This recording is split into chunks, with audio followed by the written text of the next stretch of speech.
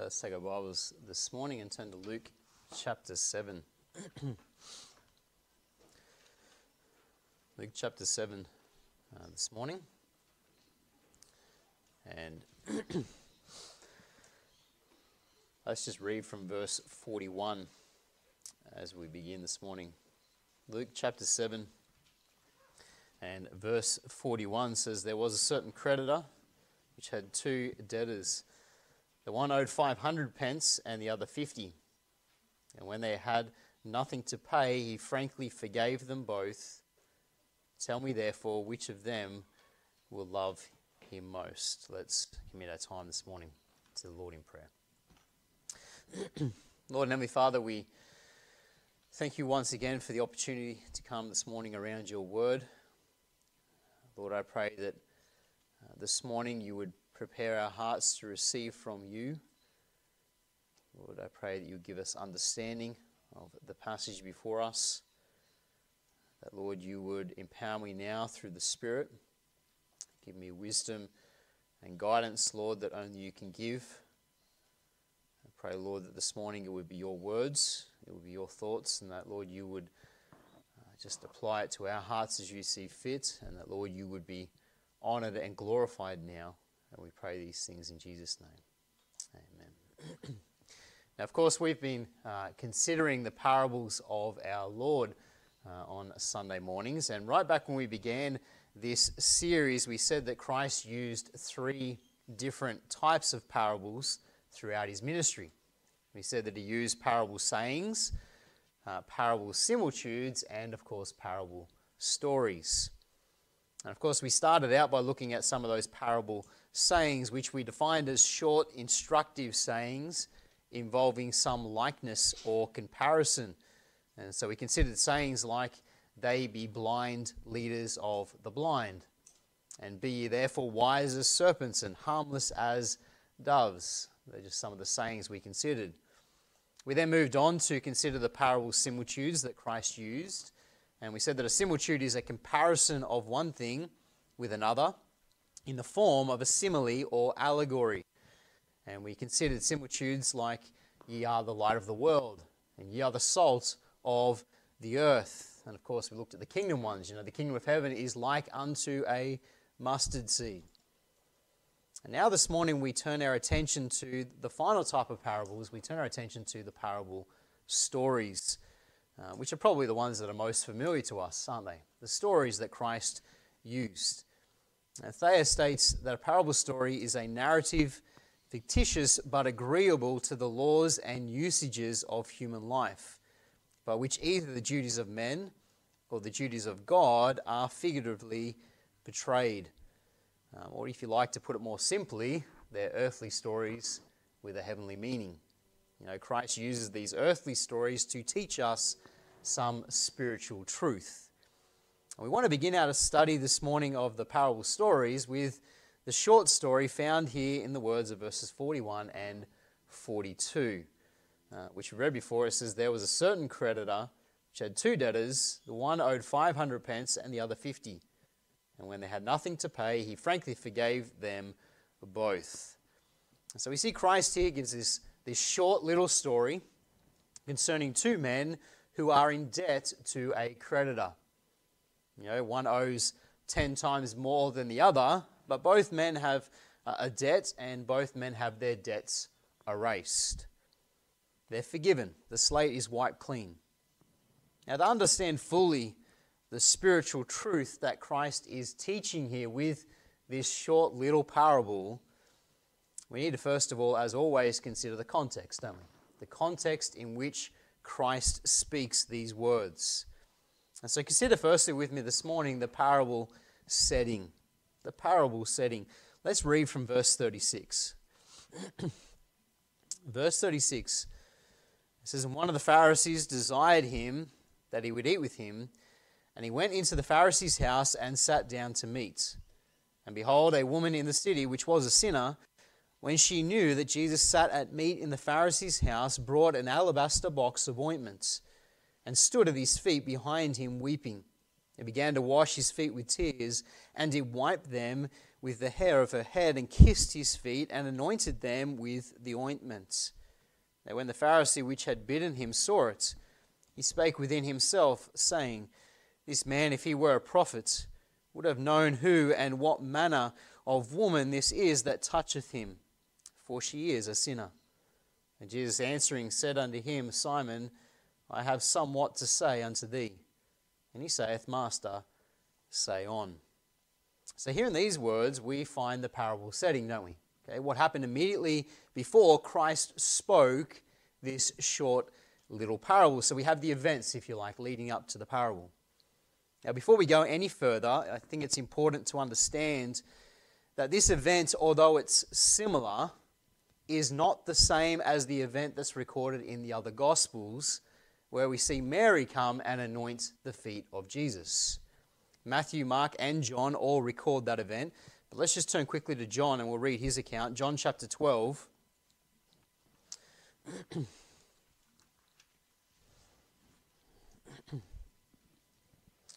In John chapter 12 and verse 1.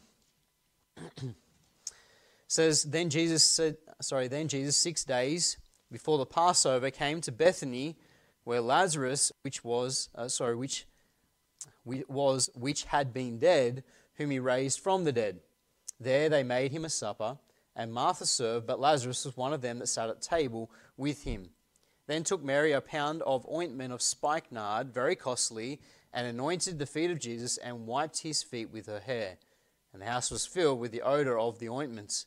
Then saith one of his disciples, Judas Iscariot, Simon's son, which should betray him, Why was not this ointment sold for 300 pence and given to the poor? This he said, not that he cared for the poor, but because he was a thief, and had the bag and bare that which was put therein. Then said Jesus, Let her alone. Against the day of my burying hath she kept this. For the poor always ye have with you, but me ye have not always. And so here in John, and we find it in Matthew and Mark as well, we have this account of Mary coming and doing something very similar. She comes and anoints the feet of Jesus and wipes his feet with her hair. And some have tried to make this passage here in Luke to be the same event. Okay, and so they've said that the woman here is Mary. But it's clear that these are two separate occasions when you consider them side by side. Okay, in Luke's account, we find that this takes place at the very beginning of Jesus' ministry, or towards the beginning of his ministry, and it takes place in the region of Galilee, which is up to the north. Okay, while the event that's recorded in the other Gospels, it takes place towards the end of his ministry, and it takes place in Bethany, which is near Jerusalem in the south. And so you're in totally different regions and at totally different times. Okay, and also here in Luke, it's the Pharisee who criticizes Christ, whereas in the other story, the disciples criticize the woman. Okay, and so it's clear that this event is not to be confused with Mary coming to anoint the feet of Jesus. Okay, the woman here is not Mary. Okay, and that's key to understand. They're not the same story, not the same event. They're similar, but they're different. And as we consider the setting here in Luke, notice with me firstly here the meal invitation. Okay, so we're sort of going to break up the setting here into three parts. Okay, we have the meal invitation first of all. In verse 36 of Luke chapter 7, it says, And one of the Pharisees desired him that he would eat with him.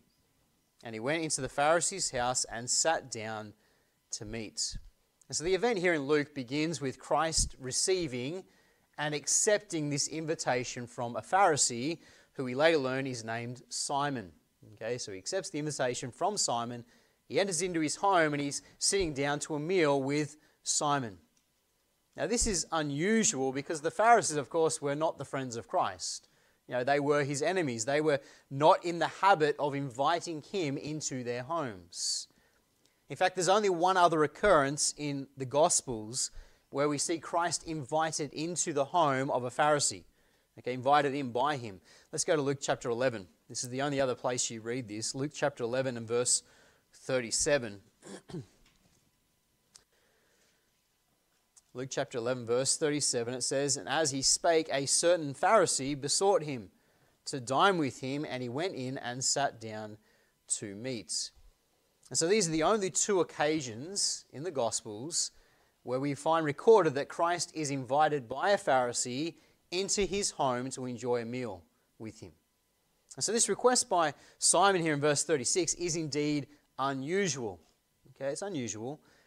And we're not told exactly why he extends the invitation unto the Lord here. But it becomes clear from later in the passage that he didn't do this out of love. Okay, he didn't invite the Lord into his house out of love and indeed out of respect. Just look in verse 44 of Luke chapter 7.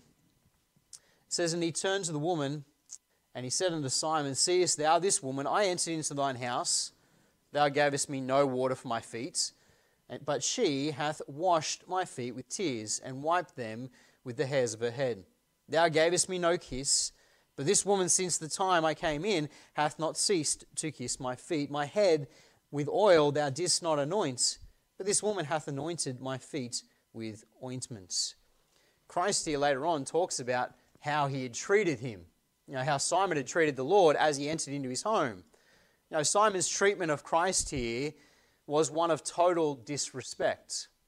Okay, the commentator Butler, he says this: there was no friendliness in the invitation which he extended, because when he received Jesus, he neglected all the common courtesies of an Eastern home, such as foot washing, the kiss of salutation, and the anointing.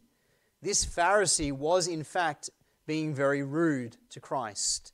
The invitation, which looked like kindness, was simply a crafty means of the Pharisee to dishonor Christ. And so that's important to understand here, isn't it? This invitation here is not given out of love and respect, and it's seen by the way he treats Christ when he enters into his home.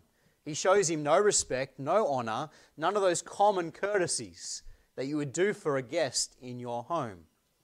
So Simon here shows no honor, no respect unto the Lord.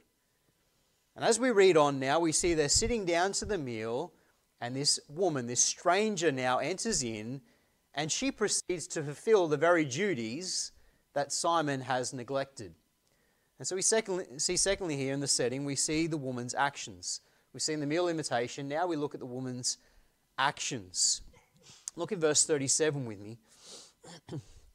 It says, "And behold, a woman in the city, which was a sinner, when she knew that Jesus sat at meat in the Pharisee's house, brought an alabaster box of ointment, and stood at his feet behind him weeping, and began to wash his feet with tears, and did wipe them with the hairs of her head, and kissed his feet, and anointed them with ointments."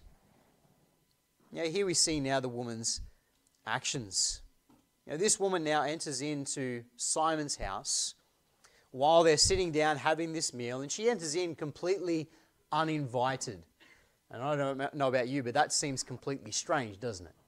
Imagine if we were sitting down to an evening meal with our family or with some invited guests, and then suddenly this stranger walks through the front door and comes in to where you are sitting down to eat. In our culture, that is very strange, isn't it? It's offensive. Okay, but in Jewish culture, this was not unusual. This wasn't an unusual thing. One commentator wrote this. He said this would not have been unusual in a culture in which hospitality was considered a virtue. For such an occasion as this, a Pharisee would set the table in an open place, perhaps in the courtyard, and the host would leave open the front gate so that a passerby might not only observe the hospitality of the host, but even enter into the courtyard to view the food that the host had provided for the guests. And the more sumptuous the provision of the host, the more honor that would be heaped on that one as a host.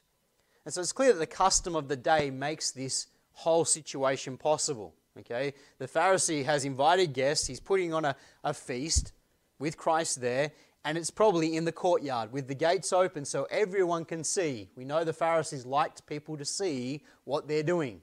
Okay, and so it's open. People can see what's taking place. And that makes this whole situation possible. For her to just simply walk in uninvited, and there would have been others who are uninvited watching as well. And so she's one of those ones who enter in. And in verse 37, Luke describes this woman here. He says that she's a woman in a city. Sorry, let's just read it. Verse 37 there. says, and behold, a woman in the city which was a sinner. Okay, a woman in the city which was a sinner. Now, in other words, she was notorious for her sinful life. Okay, that's basically what he's saying here. She was notorious. She had a bad reputation. Now, many believe that this suggests that she was a harlot or a prostitute. And that may be so, but we can't say for certain. Okay, all we can say for certain here is that she was known for her sinful life. And upon learning that Jesus is dining with this Pharisee, we see that the woman now comes, this sinner, she comes with a purpose. Look in verse 37 again. It says, and behold, a woman in the city, which was a sinner, when she knew that Jesus sat at meat in the Pharisee's house, brought an alabaster box of ointments. You notice that it says that when she knew, when she learned where Jesus was, when she learned that he's having this meal with the Pharisee in this courtyard, she does what? She brings this alabaster box. You see, she's coming for a purpose, isn't she? Okay, this isn't just a chance occasion. This isn't just something that she does spur of the moment. She's planned this. She's gone and got the box of ointment, and she's come for a purpose. She's come planning to pay homage unto the Lord, as we see in verse 38. Okay, and she stood at his feet behind him, weeping, and began to wash his feet with tears, and did wipe them with the hairs of her head, and kissed his feet, and anointed them with the ointment. And so she's come with this plan in mind, okay, with a plan. She's brought the box of ointment to anoint the Lord, to provide this sacrifice unto the Lord. Now, in those days, as the people ate their meal, they would often recline at their meals. Okay, so Christ would have been probably lying on his side with his feet extended away from the table. And this explains how she's able to come in and stand at his feet, okay, as he's eating the meal. She stands at his feet, and as she stands there, we read that she begins to weep. Tears are flowing down her face, and she bends down and she begins to wipe his feet, or wash his feet with her tears. Verse 38 again at the start, it says, and stood at his feet behind him, weeping, and began to wash his feet with tears. She's overcome with emotion here. She's weeping uncontrollably, and she now bends down and she begins to wash the feet of the Lord with her tears. You know, the proud Pharisee wouldn't even wash the Lord's feet with water. But here this woman in humility washes the Lord's feet with her tears. And then she goes even further. She then takes her hair, which was considered to be the glory of a woman. You know, 1 Corinthians chapter 11, verse 15 tells us that, doesn't it? Okay, the woman's hair is her glory. She takes her glory and she sacrifices her personal glory to the honor of the Lord, doesn't she? She takes her hair and she wipes the feet of the Lord. You see, we see her humbly here giving of herself, doesn't she? She gives of herself here for the Lord.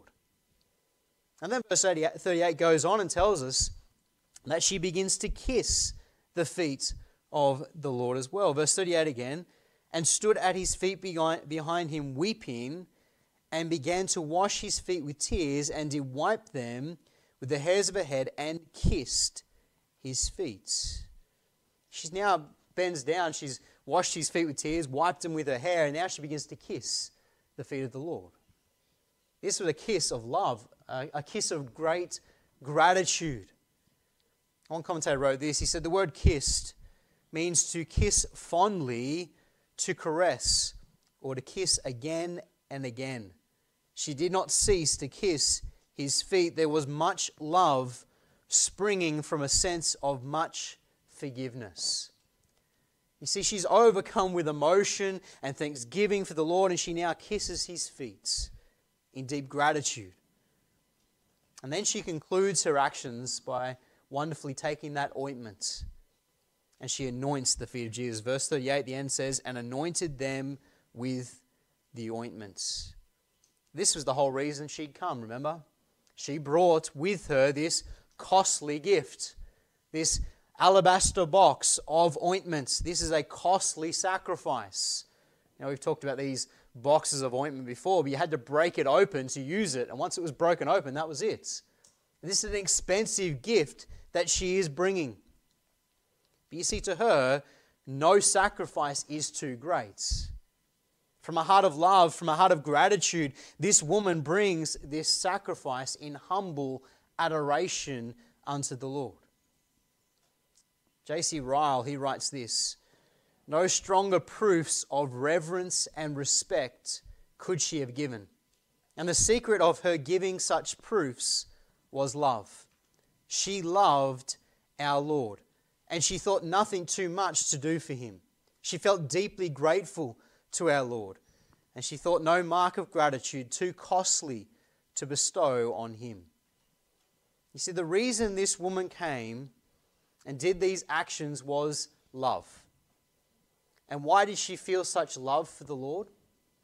Because of the forgiveness that she'd found in Christ.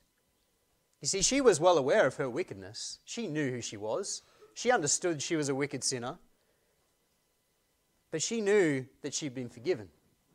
And she knew she didn't deserve that forgiveness.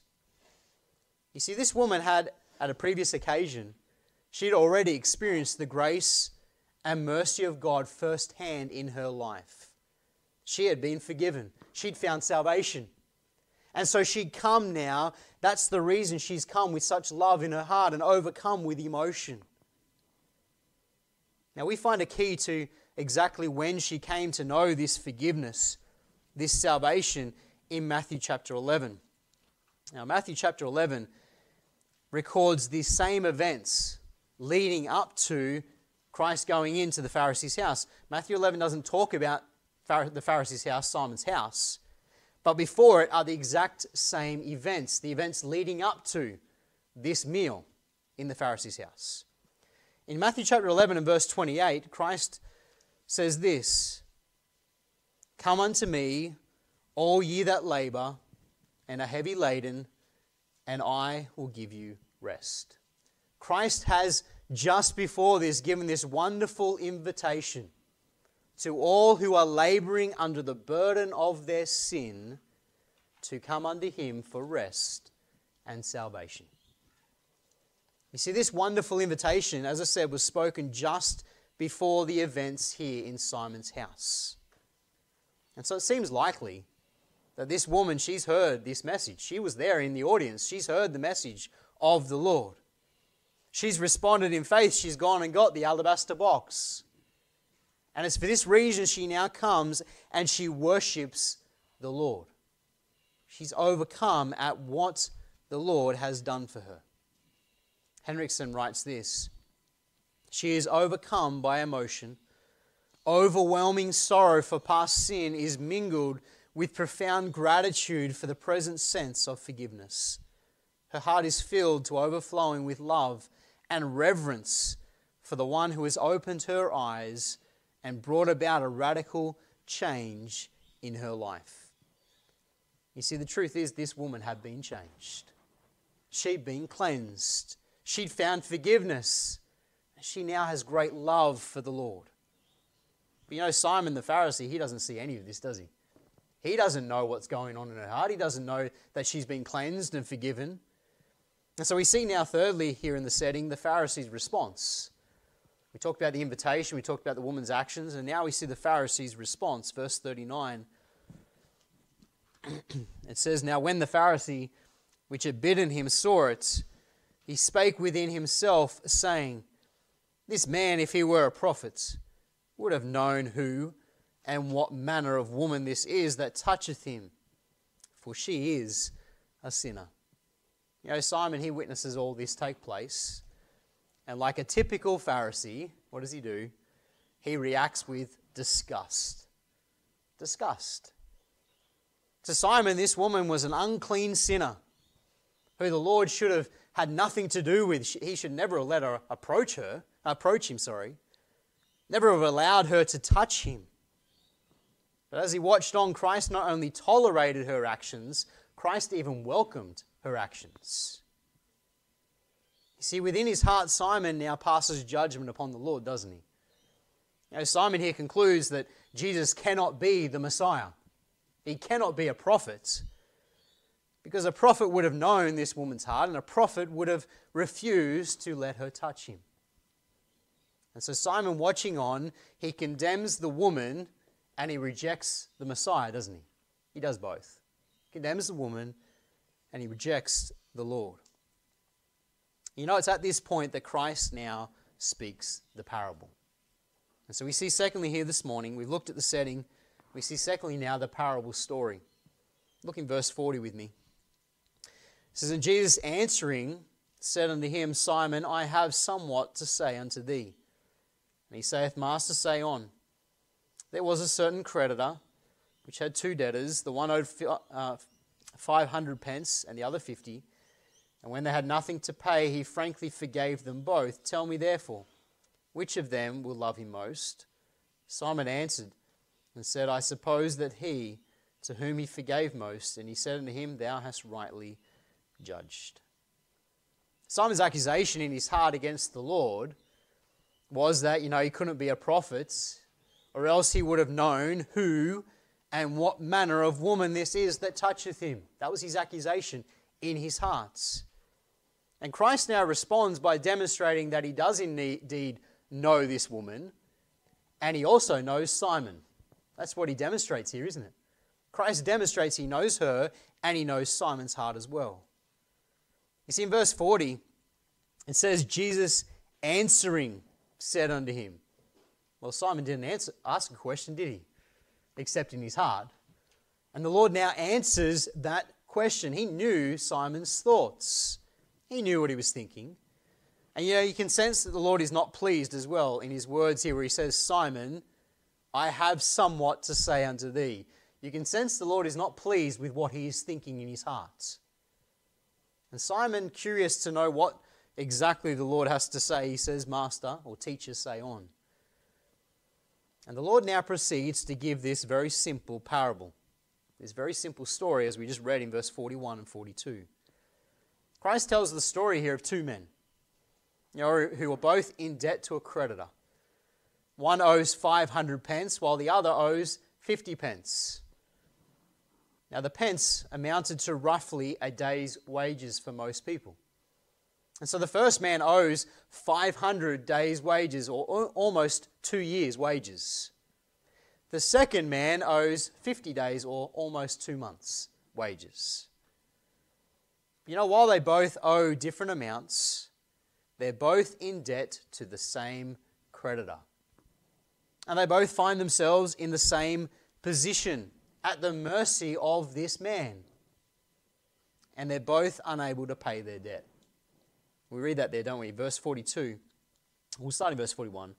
So there was a certain creditor which had two debtors. The one owed 500 pence and the other 50. And when they had nothing to pay, he frankly forgave them both. It says, and when they had nothing to pay, both these men are in the same situation, aren't they? They both owe a debt, different amounts, but they both owe a debt to the same man, the same creditor, and both do not have the means to pay the debts. Now, by rights, the creditor could have had both men thrown into the debtor's prison. That would have been his right. That would have been justice. And indeed, that would have been the normal response of any money lender. But instead here, in Christ's story, the creditor forgives both men and wipes their debts. Wipes the slate clean. You see, the creditor here in Christ's story shows mercy and grace. Mercy in not giving to them what they justly deserved, prison. Grace in giving to them what they don't deserve, forgiveness of the debt. Grace and mercy. And having made this point, Christ concludes the parable with a piercing question, doesn't he, to the Pharisee. Look at verse 42 again. And when they had nothing to pay, he frankly forgave them both. Tell me therefore, which of them will love him most? Christ asks Simon now, he says, which of the two men will respond with more love? And the question really pierces to the whole heart of the matter. That the woman's actions were driven by her great love for the Lord. The Pharisee, Simon, he must have known what the Lord was getting at And we sense that in his response in verse 43. Simon answered and said, I suppose that he to whom he forgave most. Now the words I suppose here, they're interesting. It could also be translated, I take it. Simon answered and said, I take it that he to whom he forgave most. Do you sense the contempt in his voice? The contempt for the Lord and what the Lord is trying to prove. The contempt for the Lord's story that he's just given. Butler writes this, Simon answered the inquiry with an air of arrogant indifference. Simon had been trapped by the Lord and he knew it. So he tried to give his answer in a way to express his arrogant disdain for the Lord. See, Simon doesn't want to understand the point of the parable, does he? He doesn't want to understand the truth. There's contempt in his voice. But the Lord now responds to Simon simply by saying, thou hast rightly judged. And then Christ begins to expound the lesson of the parable for him. And so notice thirdly this morning the lesson of the parable, or the parable lesson. Look with me in verse 44.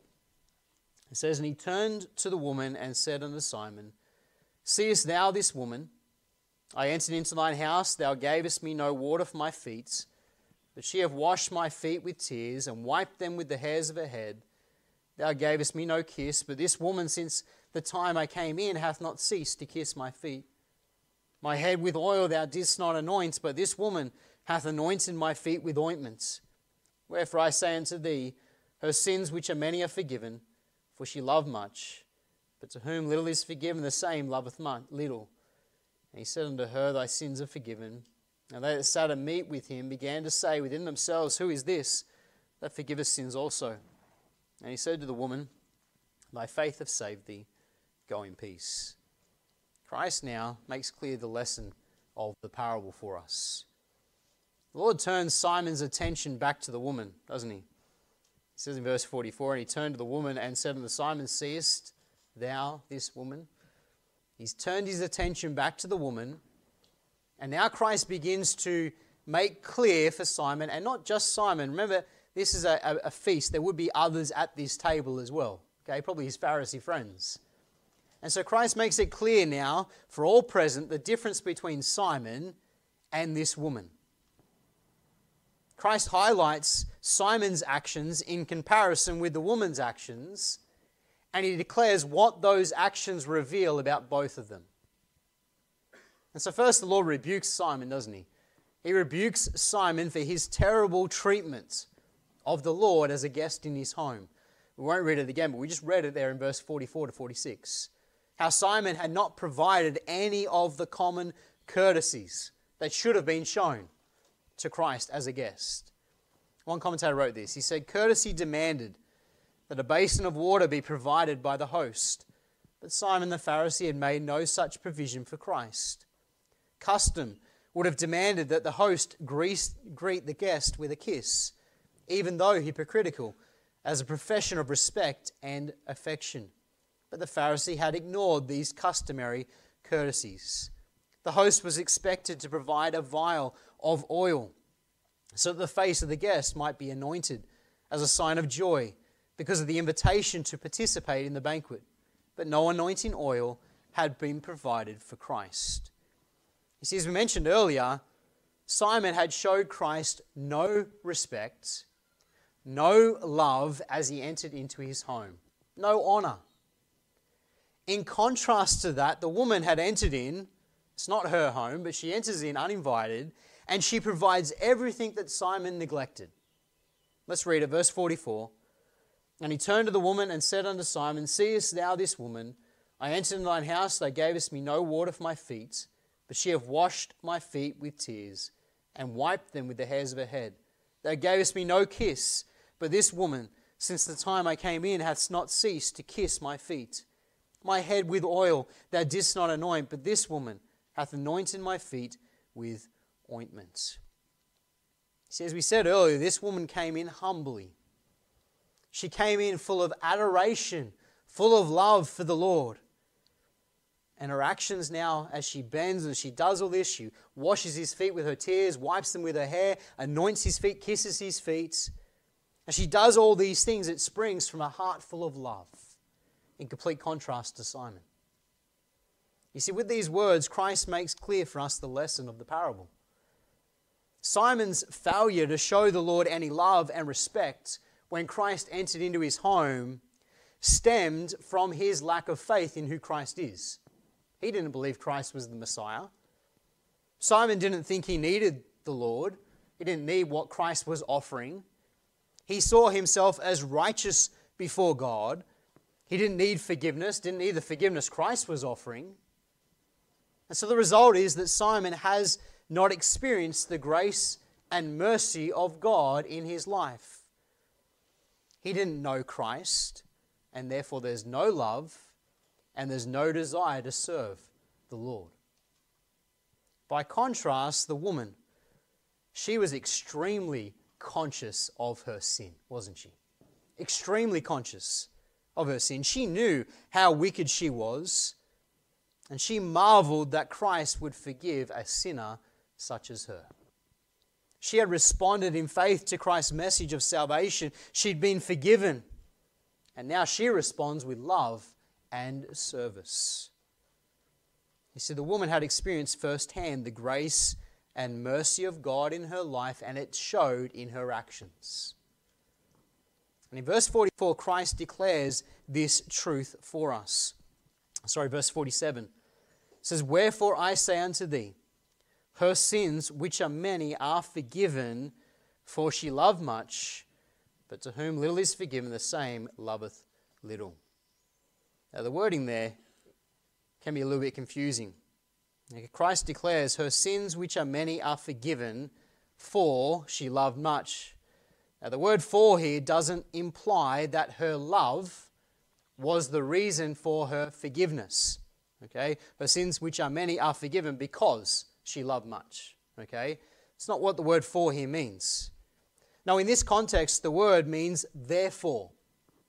And so we read, her sins, which are many, are forgiven, therefore she loved much. See how that makes more sense, doesn't it? Her sins, which are many, are forgiven, therefore she loved much. You see, it was her consciousness of the forgiveness that she'd found in Christ that motivated her response of love and service. And in verse 48 to 50, Christ stresses the fact that she was indeed saved by faith. It says in verse 48, "And he said unto her, Thy sins are forgiven. And they that sat at meat with him began to say within themselves, Who is this that forgiveth sins also? And he said to the woman, Thy faith hath saved thee. Go in peace." It was her faith that saved her. That's why she was saved. And the love was a demonstration of that experience, that she was forgiven. She's saved by faith, and it's because she experienced the grace and mercy of God that she came with love to serve Christ. Dwight Pentecost, he writes this, and it's really well written. He says this, "Her many tears, her deep affection, her public reverence, her action in anointing his feet were all traceable to one cause. She had been forgiven of much, and so she loved much. Her love was the effect of her forgiveness, not the cause. It was the consequence of her forgiveness, not the condition of her forgiveness. It was the result of her forgiveness, not the reason. The fruit of her forgiveness, not the root." You see, her love stemmed from the fact that she had been forgiven. And that really is the lesson of the parable this morning. You see, the lesson is not so much that the more sinful we are before we get saved, the more we will love and serve the Lord. If that was the case, then we might as well sin some more so that we love Him more. Okay, that doesn't make sense, does it? That's not the lesson really of the parable. We're all sinners. We're all unworthy of God's mercy and grace. The lesson really is that love and service are the direct result of how consciously aware we are of just how unworthy we are of His forgiveness. That's the lesson. Our love and service is a direct result of our conscious awareness of how undeserving we are of his forgiveness. You see, beloved, when we stop and we as believers consider God's grace, and we consider the fact that he has cleansed us, and that by his grace we stand redeemed, we stand justified, because we placed our faith and trust in him. When we consider all he has done, the forgiveness we have in Christ, the result should naturally be love. A deep gratitude, a deep adoration for the one who saved us. And that love should result in service. That we're willing to humbly come and give of ourselves, like this woman. Go give of ourselves to sacrifice unto him. And no sacrifice should be too great to make for our Lord, because we love him because of what he's done for us. Sadly, I think at times, as believers, we can be guilty of forgetting all that God has done for us. And the result is that our love wanes, doesn't it? Our love wanes, it cools, and we end up acting just like the Pharisee. There's no willingness to sacrifice or serve the Lord. We become disgruntled when we're called upon to serve the Lord. Disgruntled when serving Christ inconveniences our life. Inconveniences what we want to do. It gets in the way of our life as an inconvenience to serve him. Beloved, if that's how we feel about serving the Lord, then we're guilty of forgetting our first love. This was the accusation against the church at Ephesus, wasn't it? Revelation chapter 2. We're almost done this morning. Revelation chapter 2.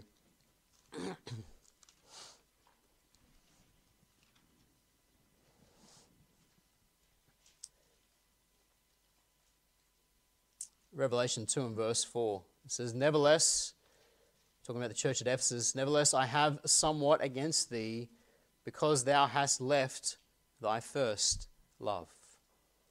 The church at Ephesus was guilty of this. They left their first love. Love was no longer their motivation for service. Love, we must always keep in mind what God has done for us. Keep that in focus. You know, we've been shown marvelous, undeserved forgiveness. And make no mistake, we're all just guilty like that woman. We are all filthy sinners. No matter how sinful our life might be, we are wicked, filthy sinners before the Lord. We don't deserve his forgiveness. And he has shown us that marvelous, undeserved forgiveness. Beloved, therefore let us love and serve him. Dwight Pentecost summed it up well. He said, the heart must be engaged for Christ, or the hands will soon hang down. The affections must be enlisted into his service, or our obedience will soon stand still. It will always be the loving workman who will do most in the Lord's vineyard. It's true, isn't it? Love must be our motivation. In 2 Corinthians 5 verse 14, Paul wrote this. He said, the love of Christ constraineth us.